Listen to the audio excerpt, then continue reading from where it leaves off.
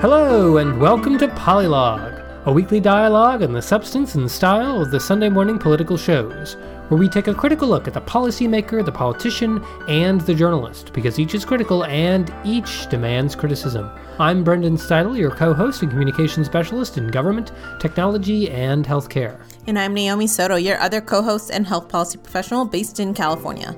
Our goal for Polylog is to look at all sides of the Sunday morning political shows. We discuss guest performances, the style and quality of questions by the hosts, and the overall usefulness of roundtable discussions. Polylog is our attempt to find, praise, and demand constructive political dialogue. Today is Sunday, November 1st, 2020.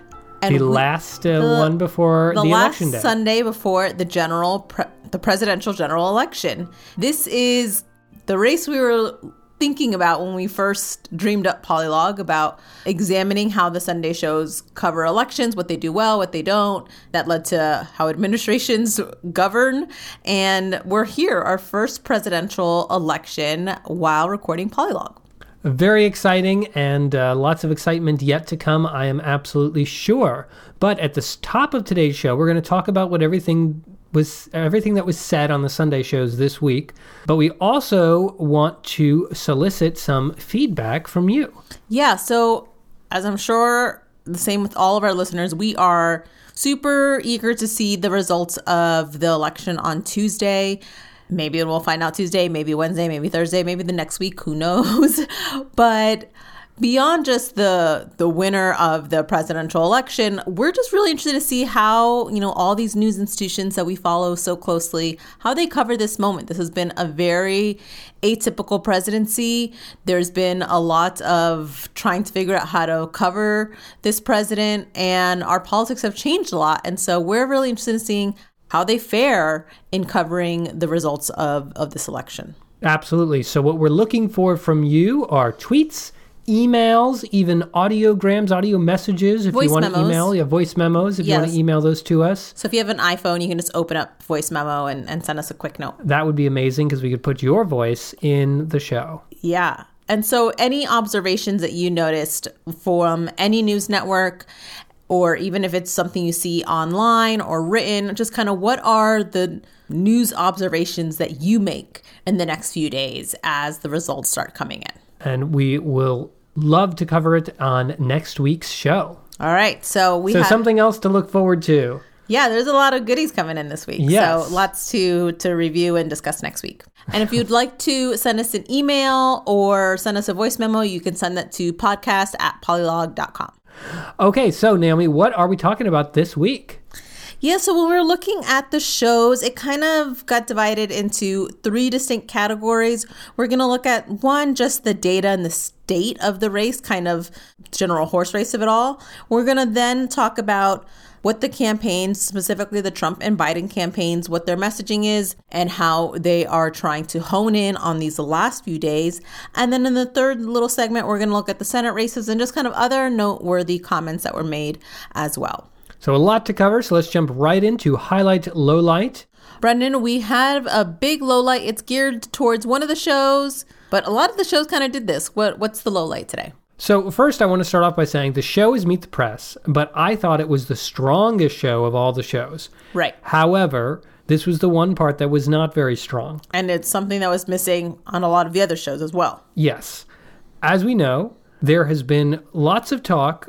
First of all, there have been lots of lawsuits that have been pushed forwards by Republicans throughout the country trying to stop voters from being able to vote in certain ways or invalidate ballots that have already come in or will be coming in ahead of time to improve their chances of winning. And this is absolutely happening. It's just a fact that it's happening.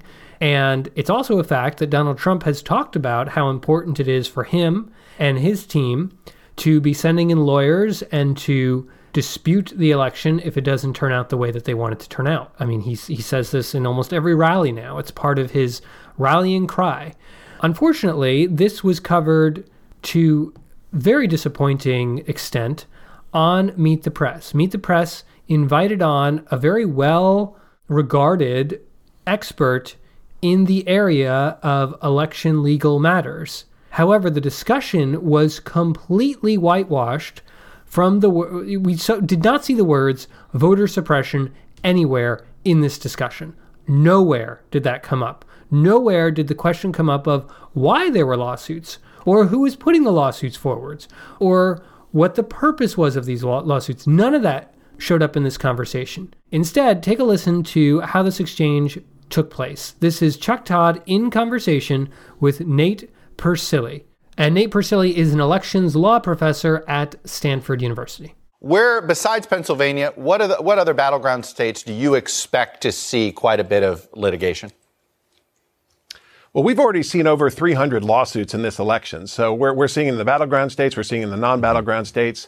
We've seen quite a bit in North Carolina, Michigan, Wisconsin, but also places like Texas, where we had a lawsuit that was just filed yesterday. We've seen some interesting rulings in Minnesota even recently. So we're seeing it all around the country. This is sort of the legacy of Bush versus Gore 20 years ago, is that the lawyers are becoming an important part of the campaign as well. And it does seem as if its ballot arrival seems to be where there is some room for litigation. How did that become such a vague deadline when you would think a postmark on Election Day seems pretty simple to me? Well, several states provide for postmarks on Election Day, but many states also say you have to receive the ballots on Election Day. And so a lot of what's happened is response to the coronavirus pandemic, because what a lot of administrators did is they extended the deadlines, or courts extended the deadlines. So that led to further lawsuits to try to clarify what the rules were. And then those ended up at the U.S. Supreme Court, where there's been a fight as to whether non-legislators, which is to say state courts or local administrators, can extend the deadlines like that. Nate Persily says, we've already seen over 300 lawsuits in this election. He says, he talks about it almost like we've already seen some rain in the upper Midwest, and it's moving across the Mississippi Delta, and it's like, yeah, we've seen a lot of rain in different parts. It's almost like it's a natural force, these lawsuits, and that it's just something that we're commenting on, but God knows where it comes from. We don't control the weather. We don't control the lawsuits. They're just there. As he says, we're seeing it in the non-battleground states. We're seeing it. We've seen quite a bit of it. It sounds like he's talking about a natural process, not something that has people behind it with a purpose and an agenda to invalidate the vote and suppress the vote, which is exactly what's happening. This whole conversation is completely, as I said earlier, whitewash. Yeah, it's the vagueness of it all that is really frustrating and doesn't make it clear what exactly is happening. So unless you are following these Supreme Court rulings or these suppression efforts really closely, you might not understand what the heck they're talking about. It just seemed really lacking in terms of explaining the recent decisions by the Supreme Court on some of these election rulings, in terms of which states were suing, why, what they were claiming, what was decided, what has yet to be decided, or what was pushed down to the lower courts. I mean, I get that it gets pretty wonky and in the weeds, but they didn't even try, it seemed like. And again, this isn't just Meet the Press. We're kind of using them as an example because it seemed most glaring. The absence seems so glaring, but a lot of the shows did this. They didn't really explain to us why there might be this dispute come Tuesday night or Wednesday morning. Like, maybe America won't be surprised if they were able to explain it better. So just super frustrating, because there's a really decent chance that that's where we're at on Wednesday. It just seems insane that you talk about lawsuits and you don't talk about the purpose of the lawsuits. That's what's mad. And their effect. Yeah. The only place, by the way, that voter suppression was mentioned on the whole of Meet the Press was by a Democratic panelist on the panel, and also by Lester Holt in his one-sentence pre-taped answer to the question, what are you looking for on election night? Naomi, what was your highlight this week?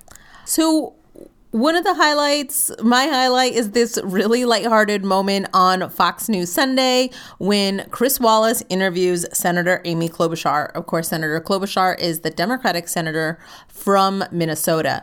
And she did a little kind of, not throwback. What's the word when you kind of, in a movie, in the script? A callback. It's a callback. Yes, she did a nice little callback to early in October where Chris Wallace had one of the worst days of his career. Take a listen. But I did want to get at some of the economic arguments that Corey was making in the segment before I went on. I thought your poll was fascinating from Fox. But no, I got, you know, thank you. You're the moderator.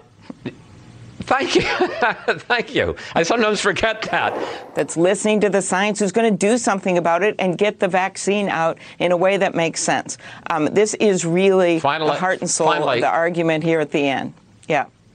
Senator, as you said, I'm the moderator, or in this case, the host. Senator, Joe Biden and you ran in the centrist lanes.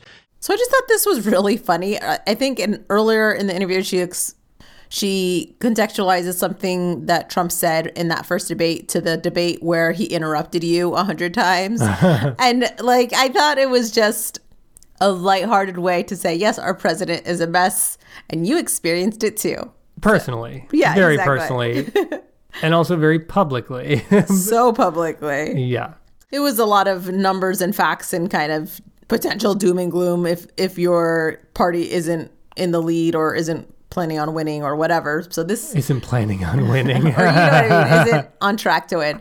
But this lighthearted moment was appreciated. Yes. Brendan, what's your highlight? So my highlight is from State of the Union. We have highlighted these things similarly in the past, but this one really stood out to us. This was when Jake Tapper introduced the show, talked about why he was going to have a conversation with an official from the Biden campaign, but not anyone from the Trump White House or the Trump campaign. We invited the White House to provide a guest for the show this morning. They declined. They pointed us to the Trump campaign. The Trump campaign offered us their national press secretary, Hogan Gidley, whom we accepted. Then they rescinded the offer and offered senior advisor to the campaign, David Bossie, whom we also accepted. They confirmed he would be here. Then they pulled him with no explanation, refusing to provide anyone else. Gotta love that transparency. Yes, I do appreciate the transparency. And it's so important when campaigns kind of spin you around like that. When you're trying to produce a show, literally the show before the election, it seems like that's also kind of campaign malpractice to not send somebody to CNN to talk about this sort of stuff. Yeah, I hope, regardless whatever happens on Tuesday, I hope this is a norm that continues, that the shows explain their efforts in terms of their booking. And if someone doesn't want to come on, an administration official, an agency, whatever, we deserve to know about that. Why are they genuinely hiding from the press? And this is, I think, a reasonable expectation to have from your state officials, from even your local officials. Your local paper should say, we try, obviously they can say so-and-so didn't want to provide comment. But if you're watching the news or reading the paper, and your mayor doesn't want to say something about something that's controversial, you should know that. So this is something that takes up time. And every time I hear it, I'm like, good, I'm glad I know. Absolutely. And it's such a contrast to the Trump campaign in 2016, when Trump made himself so available to the Sunday shows. He was everywhere. And now it's they're just not showing up. Now, Jason Miller did show up on another broadcast. And Corey Lewandowski. But that's 2 out of 5, right? Right. All right, Naomi, that takes us to the election, which is what it says here on our agenda. Lots of ends. And let's begin with what I mentioned earlier, which is that Meet the Press really led the pack this week with valuable, insightful coverage that we want to see. And I just want to note, Meet the Press, sometimes we can ding it and others criticize it for being too focused on the horse race aspects of elections and politics in general. But guess what? 2 days before the vote for the president, that's the time to focus on the horse race. And Meet the Press did it, and did it well and thoughtfully and insightfully. And here's just one such data point. We're going to have a few of them from Meet the Press this week. Our final NBC News Wall Street Journal poll completed overnight shows Joe Biden leading President Trump by 10 points among registered voters, 52-42. That 10-point spread, that's the biggest for any presidential candidate in our poll at this late stage since Bill Clinton's reelection in 1996.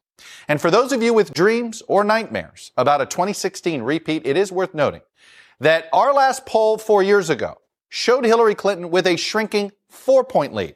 It was 44-40 on This Morning 4 years ago. That was down from a 10-point lead. And more importantly, Clinton's 44 number left a whole lot of undecideds in a campaign where far fewer early votes had been banked. This is just really, really helpful context to understand where we are and how this race really does look different from the Hillary Clinton-Donald Trump race in 2016. So many people have been watching this presidential battle and thinking about 2016 and how Hillary had a strong lead for quite a while throughout the summer before that election, and Biden has had a pretty strong lead throughout this summer, and a lot of people have been worried and concerned that things were going to shrink or change or tighten up at the last minute. And here's Meet the Press right at the top of their show saying, look, we are now 2 days before Election Day. We can see how 4 years ago Hillary's lead had shrunk so much by this point, and that Hillary's lead was, left on the table so many independents and undecided voters who hadn't decided, even at that late stage, which direction they were going to go when they were in the ballot box or in the ballot booth. And that's not the case. This is a very, very different race than we had in 2016. And I appreciate all those data points to very early set the tone. That's an important point to remember, is that it really kind of framed the whole show in understanding where we were in 2020 in comparison to 2016. A lot of people kind of talked to pollsters on their show or, had their own polls that were out they talked about, but I don't think they kind of anchored their show in the same way that Meet the Press did. And speaking of contextualizing that data, there was another point in Meet the Press, and that was when Chuck Todd explains how the Democrats are trying to gain ground, especially in states in the South. And the 538.com polling average has Biden up by just 1.5 points, and it makes Georgia a true toss-up state. It is where we find Blayne Alexander. She is in Atlanta, and really, it is about Atlanta turnout and the Atlanta suburbs. What do you tell us, Blayne?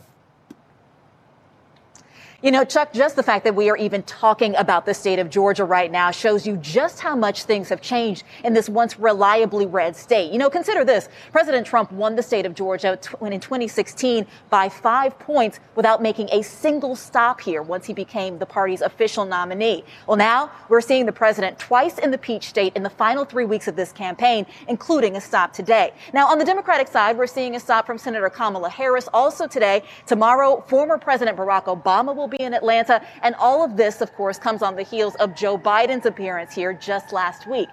So, wow, Georgia has become a swing state, and they are swinging in and out of that state very, very frequently, all the candidates. Yeah, and later, I think it's immediately after this response, Chuck Todd says something to the effect of, if Democrats get Georgia, they have Stacey Abrams to thank, and really kind of re-examining what their expectations are for Democratic senators and statewide officials throughout the South, right? I think a long time there had been this expectation of like the white Democratic senator that can win certain states. And what Stacey Abrams really demonstrated is that with a compelling candidate who really makes the case to communities across their whole state, you can really bridge that gap. And even though she didn't win, it demonstrated how close you can get. And now North Carolina, Georgia, Florida, goodness, even Texas seems like a possibility for Democrats. And so it's kind of really changing, the goggles that we wear and trying to understand what's possible in the South. Yeah, I'm surprised that Stacey Abrams wasn't on any of the Sunday shows. Yeah, that's true. She's hustling trying to get those votes. Yeah. And the final piece I thought it was really important to highlight from Meet the Press was this really cogent piece of analysis looking at key events in this election cycle that actually had some impact. Every time there was a new piece of news, and that seemed to be every week during this election, everyone said, yeah, but is it really going to matter, right? Oh, yeah, that was some crazy thing that happened, but is it really going to change the polls? Is it really going to mean anything? And so often people got into this position where they were like, yeah, no, probably not. Nothing seems to mean anything. Nothing. This is a very stable race, very stable polling. But actually there were moments that did mean something. Looking back, we can see in the polls what mattered. And Chuck Todd does a really good job, very quickly, summarizing some of those moments. If Joe Biden wins, we may look back at 3 moments as key to his success. There's, of course, Congressman James Clyburn's endorsement that sent him on his way in South Carolina and on Super Tuesday, wrapped up the nomination. There was President Trump's trip and photo op at St. John's Church on June 1st. And then the president's disastrous performance in the first debate. All 3 were seismic polling shifts that became durable after the shift.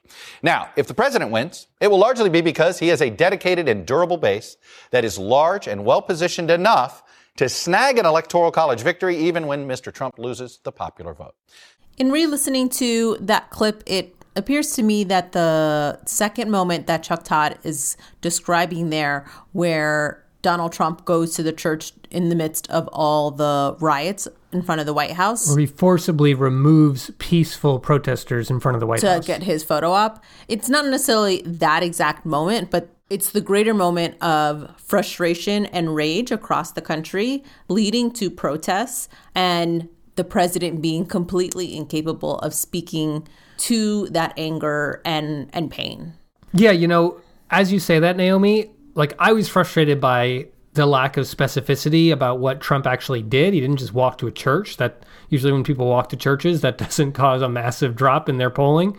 That was my original frustration, but it is important to reflect that hardly any of these shows really looked back on the whole Black Lives Matter movement and what we actually saw, all those protests this summer that were really meaningful. I mean, none of the shows really talked about race to begin with, to be clear. They didn't talk about Black Lives Matter, didn't talk about immigration, didn't talk about the Muslim ban. I think there's a whole layer of race that has been kind of missing in the last few weeks. Yeah, the only lens through which they looked at that was specific demographic groups and how they might be voting. But as we mentioned, a lot of the shows had kind of their pollster, their kind of data head on the show to talk about kind of the analysis that they were seeing. And we saw this as well on Face the Nation. Yeah, this was kind of interesting. You know, Anthony Salvanto, we've talked about him since the John Dickerson years at Face the Nation. And he's usually been very insightful, but he hasn't really been on the show all that much in the Margaret Brennan era and during this election.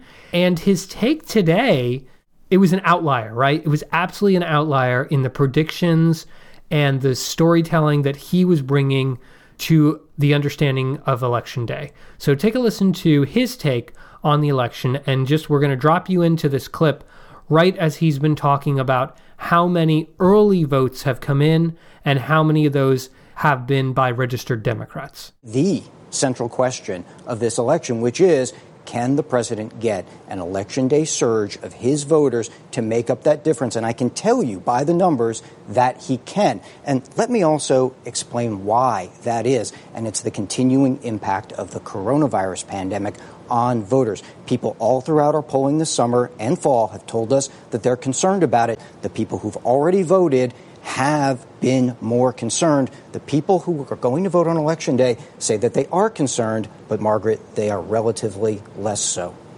So how does that impact, given our concerns about increased infections? What does that mean for the outstanding vote? Could it have an impact? So, Margaret, it could have a big impact because so much of this is still about turnout on Election Day. We ran the numbers. This is our baseline battleground tracker estimates from all 50 states because it's a 50-state race that decides the presidency. And the states shaded in blue are the ones leaning towards Joe Biden. That adds up, as it has throughout the fall, to a narrow electoral college lead for him at the moment. But because of that uncertainty around the turnout, if you imagine, and we ran the numbers, that there is that Republican surge come Tuesday and the Democrats can't match it, then the president would hold on to a string of states that he won back in 2016. There's enough vote out there for him to do it. So this is a very, very different picture that is being painted by Anthony Salvanto versus what we heard on Meet the Press. And Meet the Press's picture was backed up by a lot of polling and data that NBC News had put together and looking at, and we also heard about the 538 average, which is something interesting to hear about on Meet the Press since it's owned by ABC News.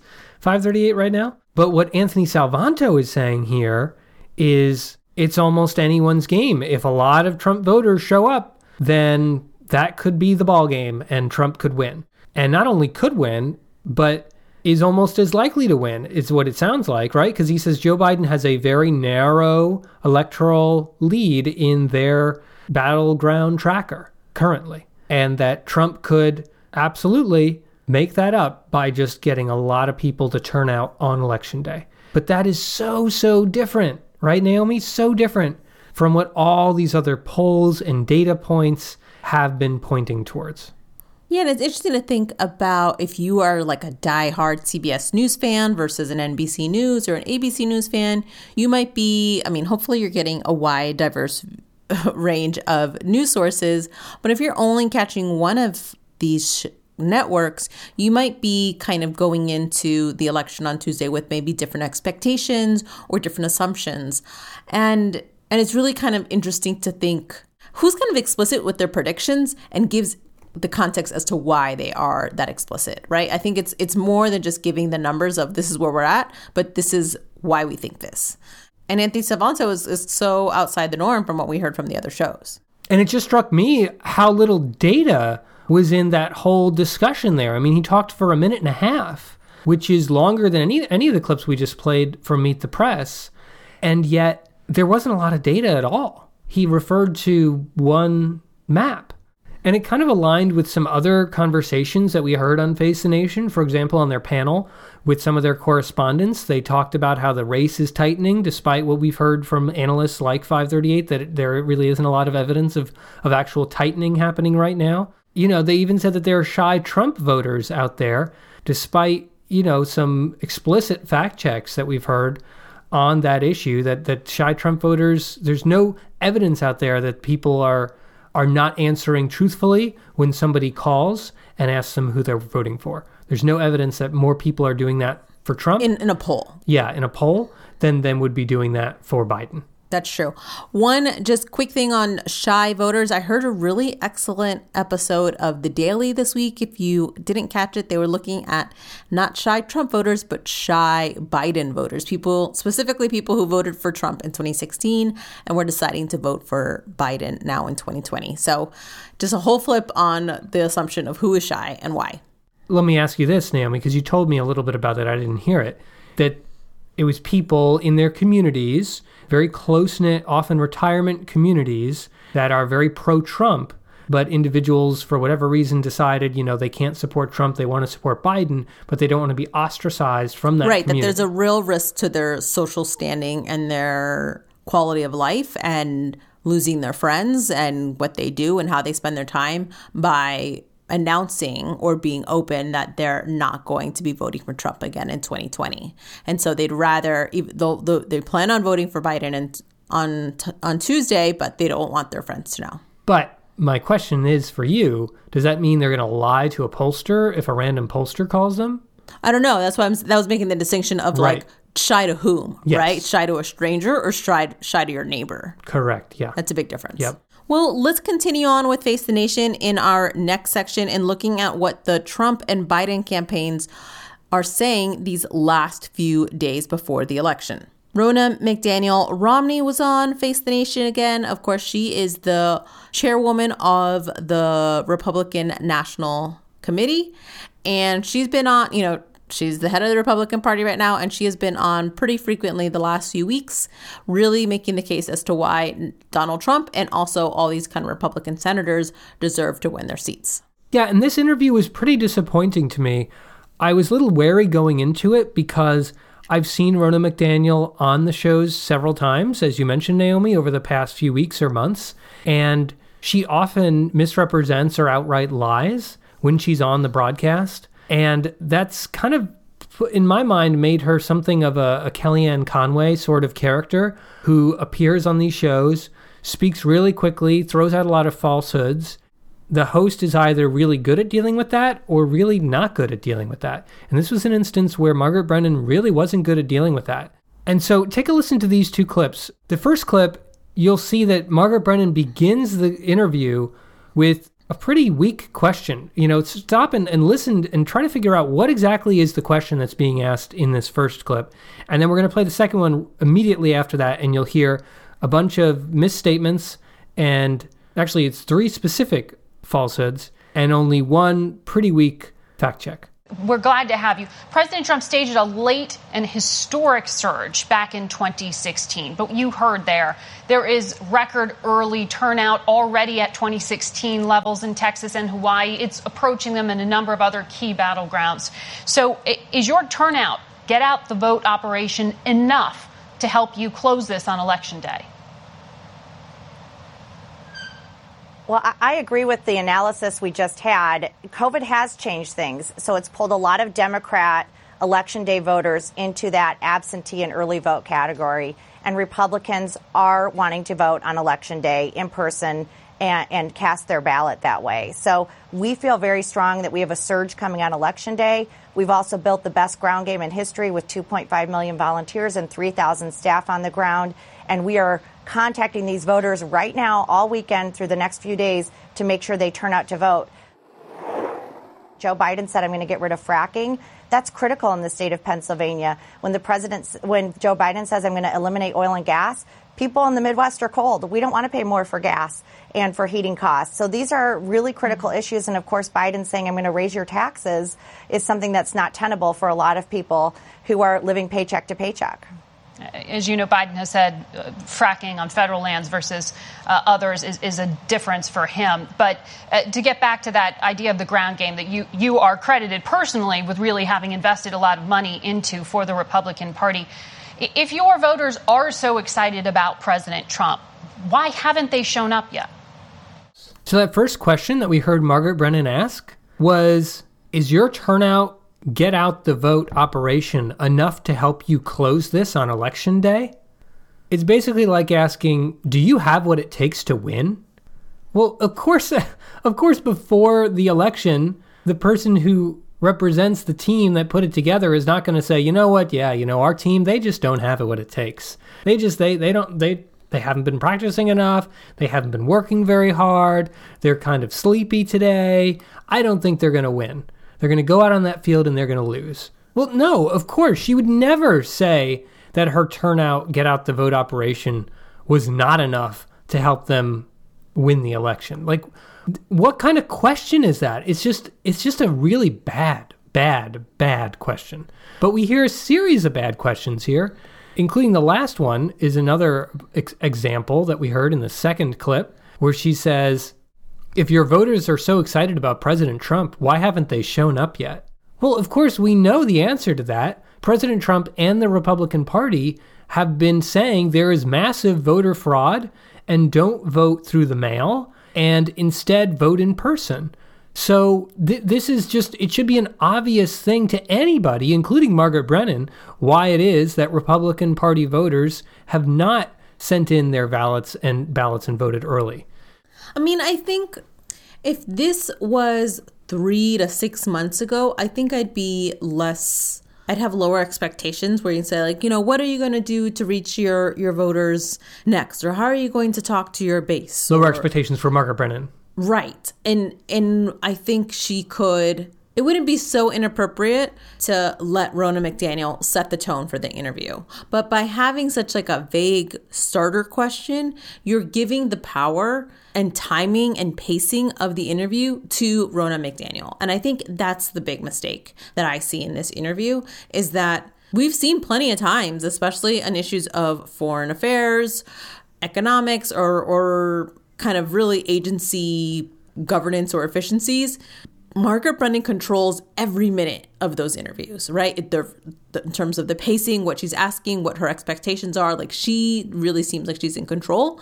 In this interview, by just kind of saying, do you have what it takes to win? Like that's a perfect opportunity for Ronna McDaniel to give her stump speech about why the Republicans are so great, as opposed to having a deeper critique as to what they are already doing or what they've missed or whatever. I don't understand her rationale for starting the way she did. And to get to those fact check issues, Ronna McDaniel said that Joe Biden declared, quote, I'm going to get rid of fracking That's critical in the state of Pennsylvania, Ronna McDaniel says. Of course, we've heard multiple times, on multiple occasions, Joe Biden say he is not going to get rid of fracking. That was a whole conversation that we heard on State of the Union with AOC, saying she doesn't like fracking, but Joe Biden refuses to be against it, right? The second thing that Ronna McDaniel said that was untrue was that Joe Biden said he's going to eliminate oil and gas. Of course, that is not what he said in the debate. Anyone who watched the debate or listened to our episode knows that Joe Biden said instead that he was going to push the country towards a future without oil. But that doesn't mean he's going to eliminate oil and gas. And just to remind everybody, it was something like 5 to 10 years ago. I don't know if you remember this. You would watch TV and you would see commercials by BP, the oil company. And they said, BP stands for Beyond Petroleum. Of course, it used to be British Petroleum. I mean, that's what they were formed as, right. British Petroleum. But they did this whole rebranding campaign saying, we're about Beyond Petroleum. We're investing in other areas to become an energy company of the future. This was like 5 or 10 years ago. An oil company was saying they are moving beyond petroleum. So the idea that a candidate can say, we're looking towards a future with a world of global warming where we're going to move in the direction beyond petroleum, I don't think that's groundbreaking stuff. And of course, he did not say that he is going to eliminate oil and gas. And then finally, Biden saying he's going to raise your taxes. Again, he's made it very clear no taxes will be raised on people who make under $400,000. But the only fact check we get from Margaret Brennan is that, and I'm going to play it for you again. As you know, Biden has said fracking on federal lands versus others is a difference for him. Not nearly substantial or thorough enough for the warranted response that is required. Completely useless. What a useless fact check. Ronna McDaniel says that Biden's going to get rid of fracking, and the fact check is Biden said fracking on federal land versus others is a difference for him. Difference how? What do you mean difference? What the hell does that mean? A difference. That's not a fact check. That's garbage. Trash. You have to choose one. You have to choose one or the other. It's trash garbage. Just a quick side note, and I saw this on Twitter, and I wish I could attribute it directly, but I don't remember who. But I remember like a week or two ago, I saw a tweet that said, if we didn't have the Electoral College, when we talk about climate change, we'd be talking about wildfires and not fracking. And that is just so true. Pennsylvania is a small state with a smallish economy in terms of the number of people who work in the fracking industry. I don't know. I could rant on this for a while, but the idea that fracking is the end-all and be-all conversation around climate change, that is trash. Well, it's a very good point. I mean, there's so many more people affected by wildfires in California than are... And Oregon and Washington State. Than are in the fracking industry. And yet, the conversation is focused on that because that's a swing state. That's a swing state, yep. All right, we spent a lot of time on this failed interview of Ronna McDaniel. But it's important to point out, especially since we have been praising Face the Nation for doing stellar episodes on the coronavirus, now here on the political side of things, and they are not doing very well. There was another Republican interview that we thought was notable or that we thought we should discuss, and that is the interview on This Week in which George Stephanopoulos talks to Jason Miller, an advisor to the Trump campaign. Donald Trump, the past few days, said something really controversial about doctors and the coronavirus. You know, our doctors get more money if somebody dies from COVID. You know that, right? I mean, our doctors are very smart people. So what they do is they say, I'm sorry, but, everybody dies of COVID. This did not sit well with a lot of shows. This is the conversation between George Stephanopoulos and Jason Miller as the Trump campaign continues to defend it. The AMA responded to that immediately. The head of the AMA saying it was a malicious, outrageous, and completely misguided for the president to suggest that doctors are inflating COVID deaths. Why does the president repeatedly attack doctors saying they're working on the front lines, saying they're inflating COVID numbers? Well, George, good morning. Sunday morning, where I would tell you that tens of thousands of people are waking up in Pittsburgh this morning and reading the Post-Gazette and seeing that they've endorsed a Republican for the first time since 1972. That's President Trump for his re-election. So we're excited about that. To your comment about the president yesterday on the campaign trail, I don't think he was attacking anybody at all. I think he was talking about how most Americans want to safely and securely reopen the country, get back to work, get back to life as normal. Jason, we all just saw it. He was talking about doctors inflating COVID COVID deaths for money. George, I'm not going to get into the billing aspects of which there have been many reports on. There have been all sorts of independent things of pointing to that. But the fact of the matter is people want to get their life back to normal. They're tired of the lockdowns. You look at these Democrat-run states like Pennsylvania, Michigan, Wisconsin. We're seeing this on the campaign trail with the rallies. People are tired of these lockdowns. They want to safely reopen. So you're repeating that you believe that doctors are inflating COVID deaths for money? I think there have been a number of reports that have raised issues out there regarding billing and things like that. But again, the choice on the ballot on Tuesday is President Trump and people who want tax cuts, or Joe Biden and people who want tax hikes. That's what's on the ballot on Tuesday. Well, but the president's talking about doctors on the front lines inflating COVID deaths, which, as the head of the AMA said, is malicious and completely misguided. So George here just seems completely insulted by this defense by Jason Miller. And I think in part because Jason Miller tries to act like we didn't just hear the clip, like we didn't hear the words that were coming out of President Trump's mouth. I mean, this isn't anything new. Like, people who work for President Trump, candidate Trump, whatever, like they're constantly trying to get us to ignore the words that came out of the president's mouth. But it's never not surprising, I think. Like 4 years later, I'm still just like, we heard it. Like, are you kidding me? Yeah, pretty much every show that talked about this clip or played it in any way pushed back on it, fact-checked it, and I think George did kind of the best job here in making it a topic of conversation repeatedly to remind people and push back on this argument that doctors were actually falsifying data to make money. And when you hear the Trump clip, it almost sounds like doctors are killing people. I mean, that's what it almost sounds like, the way that it's played. I do want to point out that Meet the Press failed on this. Meet the Press played the clip, played the misinformation, and did not correct it at all, and did not really address it. They just played the clip as like a part of their bank of clips. Yeah, and I guess I would say on State of the Union, Jake asked this to Senator Rick Scott, and like Rick Scott just gave some rando answer, and then they just kind of flew past and went to the next topic. Like, it wasn't a substantial back and forth as we see here with George Stephanopoulos and Jason Miller. And this was so substantial that George, and I thought this might be the case, George brought it up in the panel, and I thought he might bring it up. He brought it up with Chris Christie as the first question of the panel. Take a listen. And Chris, I want to begin with you, and I want you to get to the possibility for President Trump going forward, but I have to start out by having you explain, if you can, the strategy of the president going after doctors during this COVID pandemic in the final days of the campaign. Let's talk about what's going to happen on election night, George. On election night, I think that the president and what they're focusing on now, because I have no explanation for that, so I don't understand it. Yeah.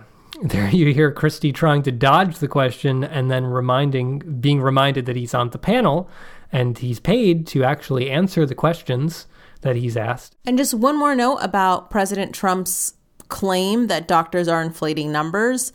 We saw this also come up on Face the Nation, in which we thought Dr. Scott Gottlieb gave an excellent explanation as to where this is all coming from and why the president is wrong. And just a reminder, Gottlieb used to be a member of the Trump administration. He was the former FDA commissioner. Or they're making money off of it. I think it's troubling to suggest that doctors are manipulating the data to try to get higher reimbursement. The CARES Act, which the president signed, provides for additional money, about 20% more money for a COVID pneumonia case than a regular pneumonia case. The reason was because it's more expensive to take care of these patients in the hospitals. The hospitals are bleeding money. This was a way to try to get them more resources. But you have to have COVID and you have to have pneumonia, and it has to be documented. Any doctor that would be documenting COVID pneumonia in a case where the patient doesn't have pneumonia, that's fraud. Also, CMS implemented measures to try to encourage hospitals to do more testing inside the hospital. So the testing that doctors are doing in the hospitals is because the government has encouraged them to do that testing. But the only additional money is if you have pneumonia and you have COVID. That's not these patients that they're talking about that happen to come in with another condition and have COVID. There's no additional reimbursement for that. I mean, of course, President Trump would not have that nuance and would not be able to explain that nuance.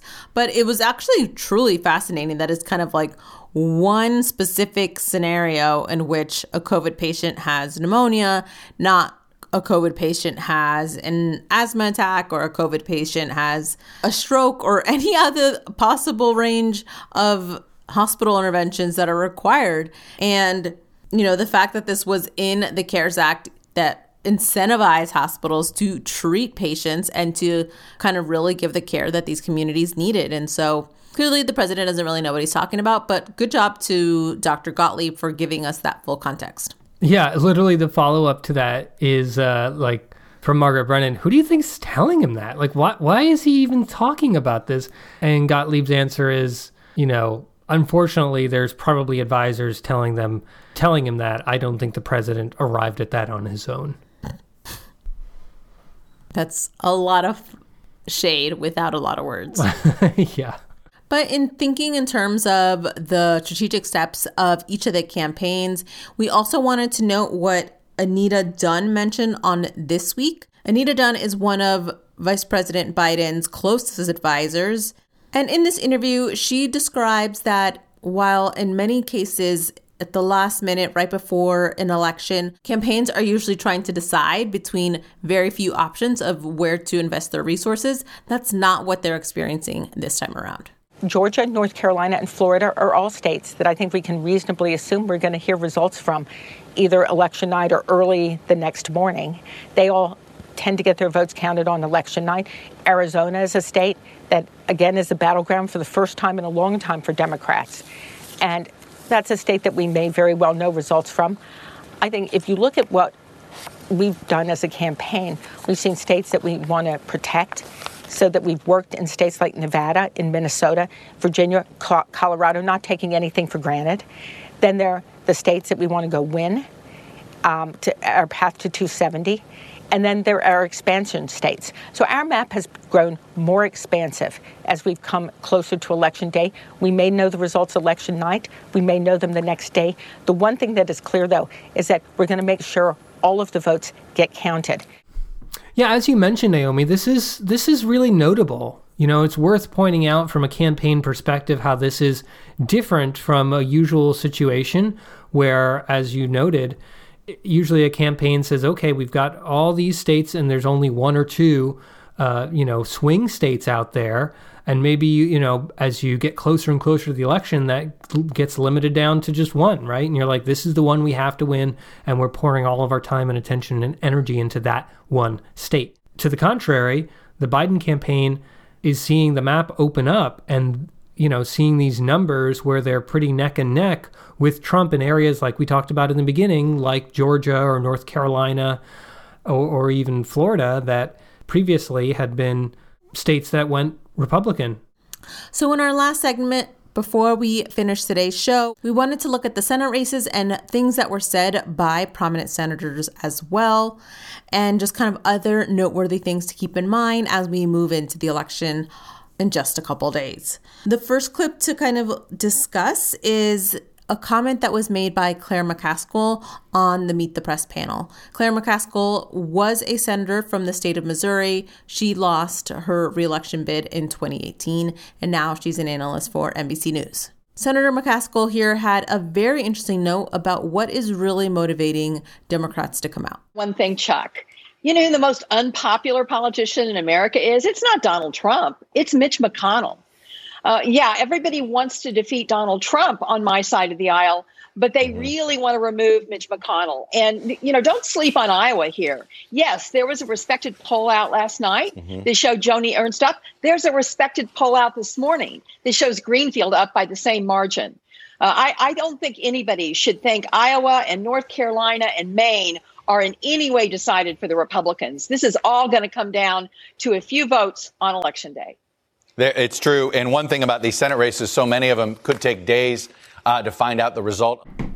Yeah, we cannot lose sight of these Senate races.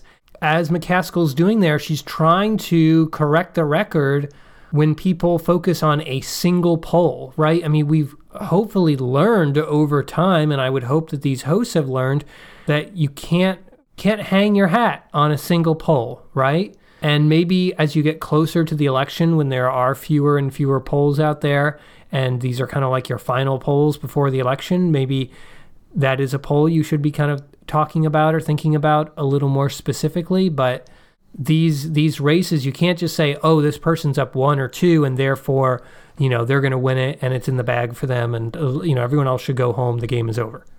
That's clearly not the case in a lot of these places. As we mentioned kind of in our previous discussions in Senate races, there have been frustrations over kind of setting the scene and letting people understand what's at stake, how many the Democrats need to win control, how many Republicans need to defend in order to keep control of the Senate. Those basic kind of scene-setting things did not happen on any of the shows this week in discussion of these Senate races.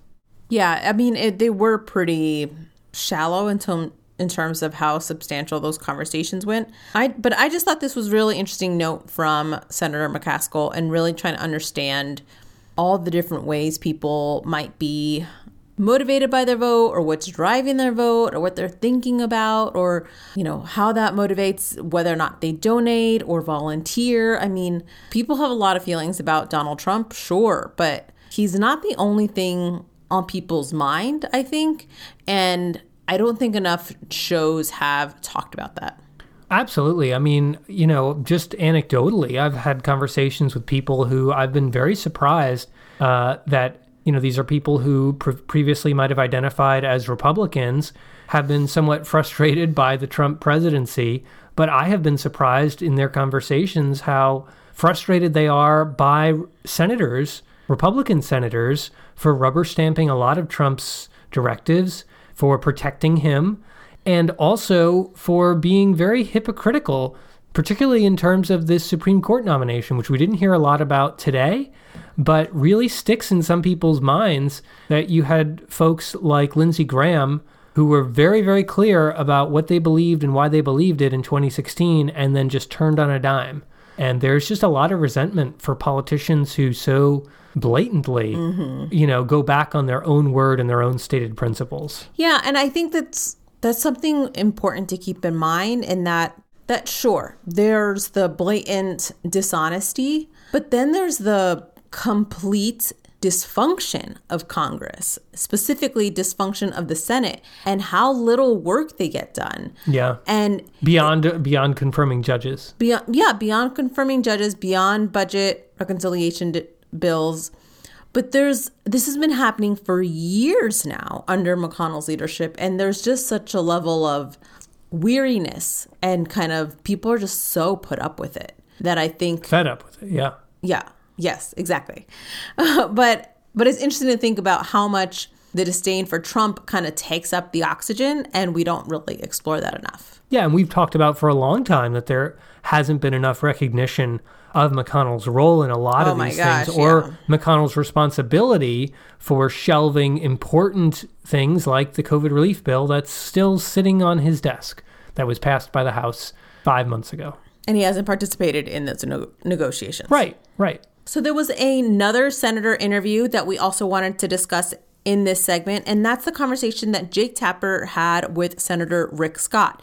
Senator Rick Scott is a senator from Florida. Prior to winning his seat in 2018, he was the governor of Florida. What stood out to me about this interview was really how much Jake was not listening. They were big questions, they were important questions, but it was still a checklist interview, and that he had his topics he wanted to go through, and then Senator Rick Scott would answer it and he would just move on. And there were so many important opportunities to ask follow-ups that I was pretty frustrated by this whole exchange. According to the New York Times, quote, Trump advisors said their best hope was if the president wins Ohio and Florida is too close to call early in the night, depriving Mr. Biden a swift victory and giving Mr. Trump the room to undermine the validity of uncounted mail-in ballots in the days after, unquote. Obviously, only valid ballots should count, but is that really the strategy? Attack legitimate ballots that have not been counted? I mean, a lot of people in Florida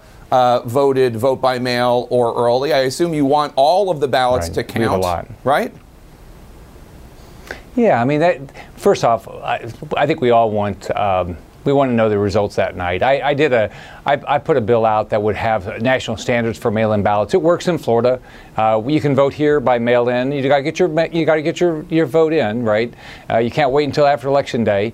You can do early and you can do Election Day. So, but if you're going to do by mail, you got to get your vote in early. And you can check in Florida. You can check to say, make sure it got in, make sure they accepted your signature. So all those things. So. I want people to vote. I hope we find out election night. I hope it's not a fight. Jake, you remember after my election in 2018, the Democrat attorney came down and said, I don't care what happened here. We're going to win this election. That shouldn't be happening. This should not be dealt with through the court system. It should be because people legitimately, you vote, go get your vote in. If you believe in whoever you believe in, go vote and make sure your ballot's in on time. And I'm sure you would agree that all valid ballots that have gotten there on time, according to the state law, should be counted. Let's turn to coronavirus. You said absolutely. This week do you agree that no matter who wins on Tuesday, there needs to be a more aggressive federal response to contain the pandemic? Well, first off, we haven't beaten it. I think let's all agree on that. I think we have to, all of us need to wear a mask. We need to social distance. I think that the FDA, I think Steve Hahn, the FDA, has done a great job working on therapeutics. I think we made a lot of progress there. Hopefully, we're making a lot of progress on the vaccine, but we still have a lot of work to do. Especially work to do on testing. We got to get more testing out there for the private sector. We got to get more information. One thing that I've never understood is why we don't have more information out. Now, most of that information is accumulated at the state level on healthcare. So I just think we got to get more information out there so people can make good informed decisions. That's what I tried to do as governor when I had hurricanes or when I had the Zika healthcare crisis. Give people information, they'll make good decisions.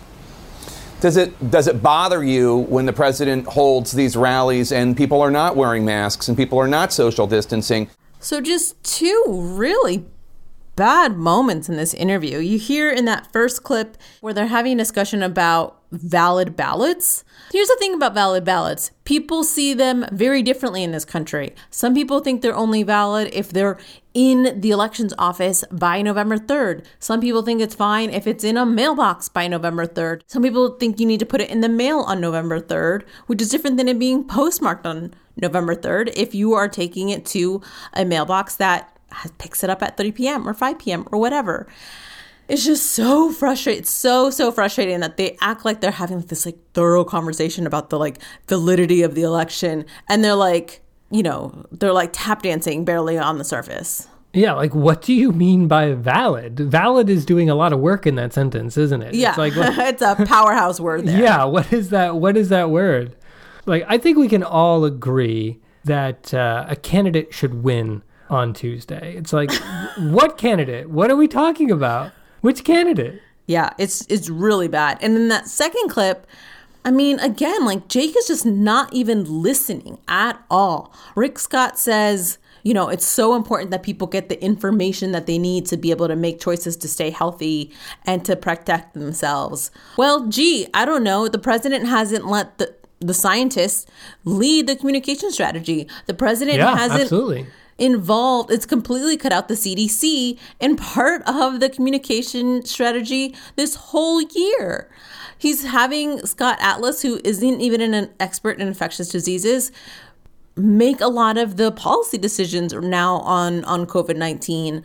There's no kind of strategic rollout for what the federal government is doing versus our state government versus local, and how to empower residents to kind of know the difference and how to be, safe as they move across the country. There's nothing. So if you're talking about, information gaps, have that conversation. Yeah, absolutely. What are you even talking about when you say you want people to have information, Yeah. I mean, I'm not going to disagree with Rick Scott that I need information. I always need information. Well, if it's valid information. Oh, my God. But then, just listen to what he's saying and what he's not saying and ask a follow-up question. Jake Tapper doesn't do that at all. He just moves on to his next topic. Yeah, it's been a while since we've seen this level of really bad checklist-style interview, especially on such an important Sunday.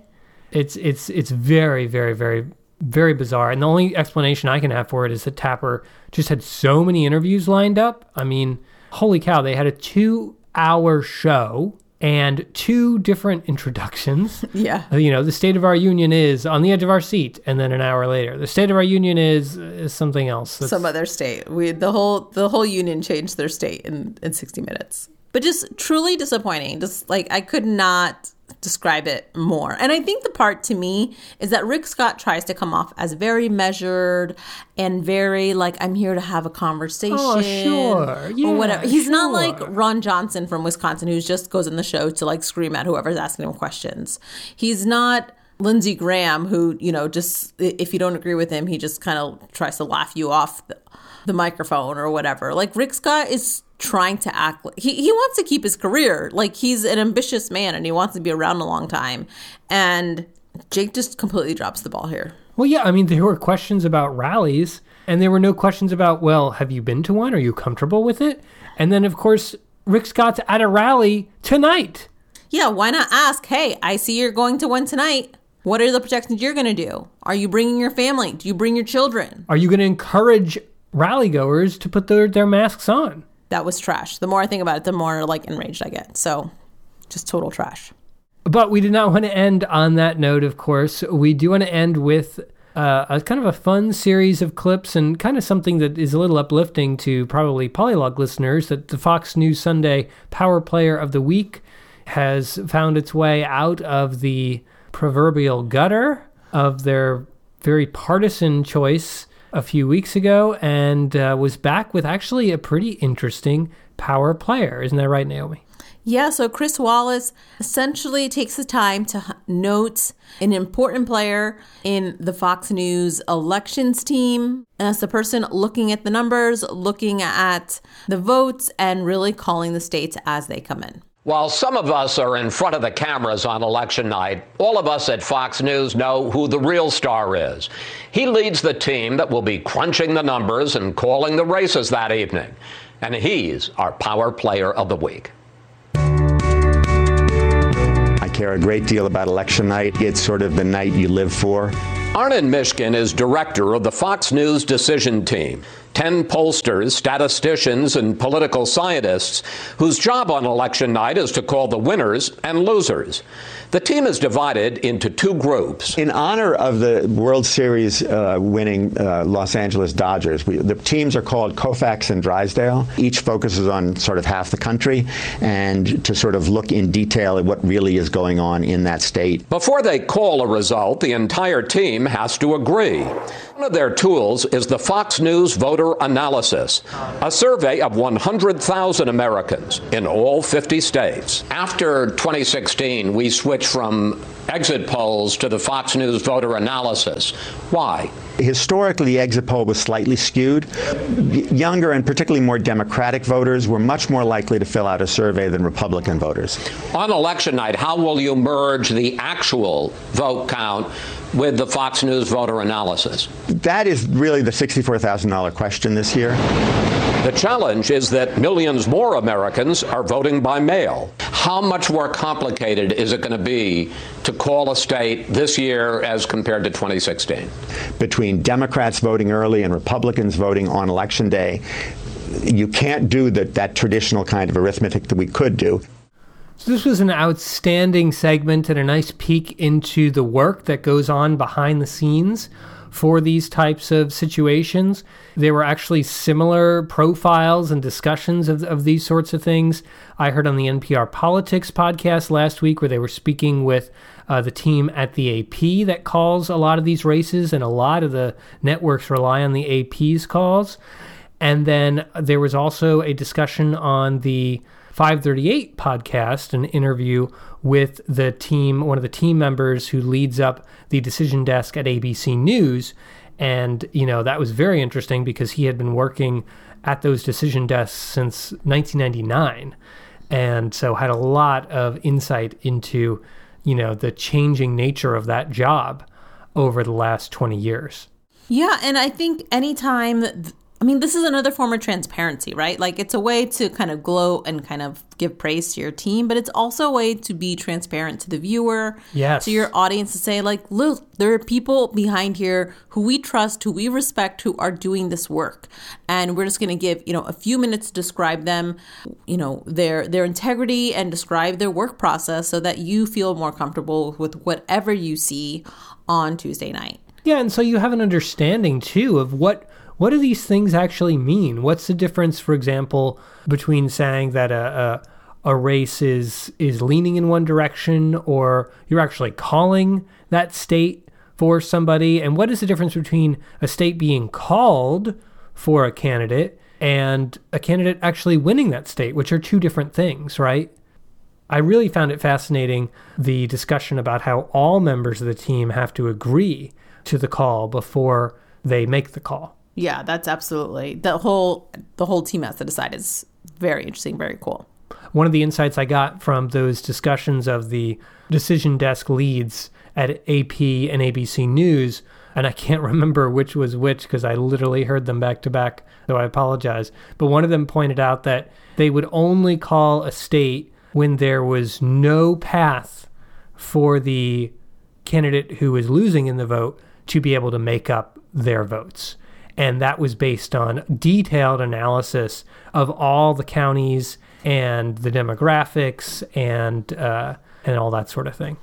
And this Fox News panel, or what do they call it, the 100,000 person survey that they were mentioning? Oh, right. Mm-hmm. That is something that's being used by at least one of the other organizations that I was mentioning, because they recognize the limitations of those exit polls and how in 2016 the exit polls were pretty decisively coming out for Hillary. And that ended up obviously not being the case.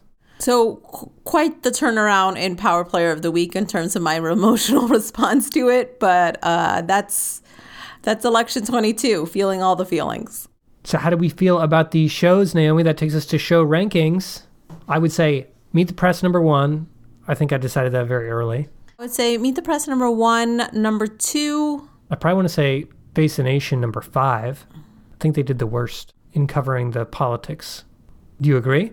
Yeah, I think that's fair. Face the Nation had some real weak spots. I think I would say #2, I think I want to say This Week. Yeah, I could see that. I think George did a pretty darn good job. And then 3, Fox News Sunday, 4, State of the Union. Yeah, despite the marathon episode and all the people that were booked on State of the Union, the quality went down, and we saw a panel with Rick Santorum. What the hell? What year is this? It's not a weekday where they're kind of fluffing all their shows with the rando panelists. Yeah, that was disappointing. The first panel we've seen on State of the Union since the pandemic. Yeah. No, thank you. Yeah, and literally right out of the gate, Jake Tapper had to fact check Rick Santorum right there. I hope it doesn't happen again. Yeah, so a very close 5. So that's 1, Meet the Press, 2, This Week, 3, Fox News Sunday, 4, State of the Union, 5, Face the Nation. And for the dialogue challenge, it's to send us your thoughts. Yeah. That's what we'd love to hear. And however you hear it, if it's on social media, if it's an interesting tweet, if it's something you saw in the paper, if it's something you saw in the news. I mean, we consume news in so many different ways nowadays that it'd be really interesting to think about what resonates with you and what has you thinking. Or what just totally falls down on the job. That's true.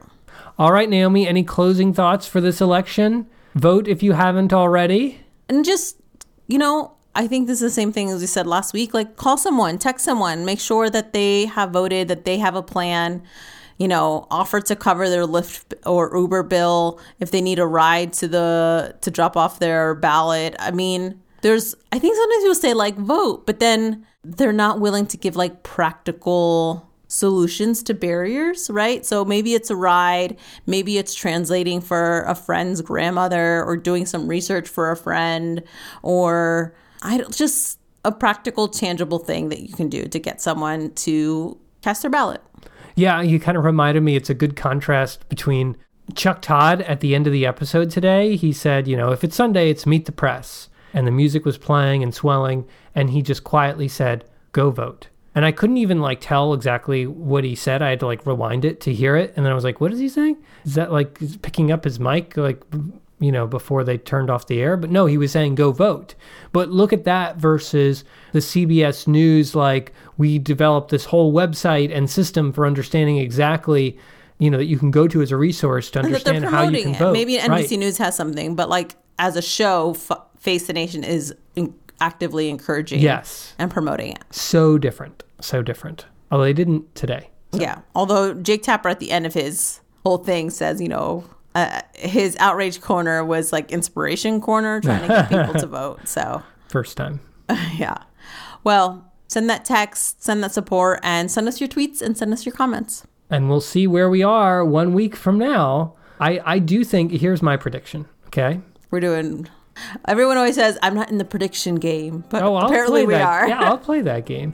No, my prediction is I think we will know who won the presidency before the sun comes up on Wednesday morning. Ooh, bold claim. I'm not willing to make that claim. I think we'll know this week. Maybe Wednesday, maybe Thursday. I think we'll know. Put some money on it. Yeah. Brendan's not a gambler. I am. All right. We'll see you next week. Hopefully I have won $20. You can email us at podcast@polylog.com with those voice memos. Yes, voice memos really is the name of the game. It's so easy. Just search for voice memos on your phone. It's, 30 seconds or less. Let us know how you feel. Send it to us. You can follow me at BSeidel on Twitter. You can follow me on Twitter at SoderNaomi_, and you can follow the show at PolylogCast. Thanks, everyone, and we will talk with you and hear from you, hopefully, very soon. Bye. Bye.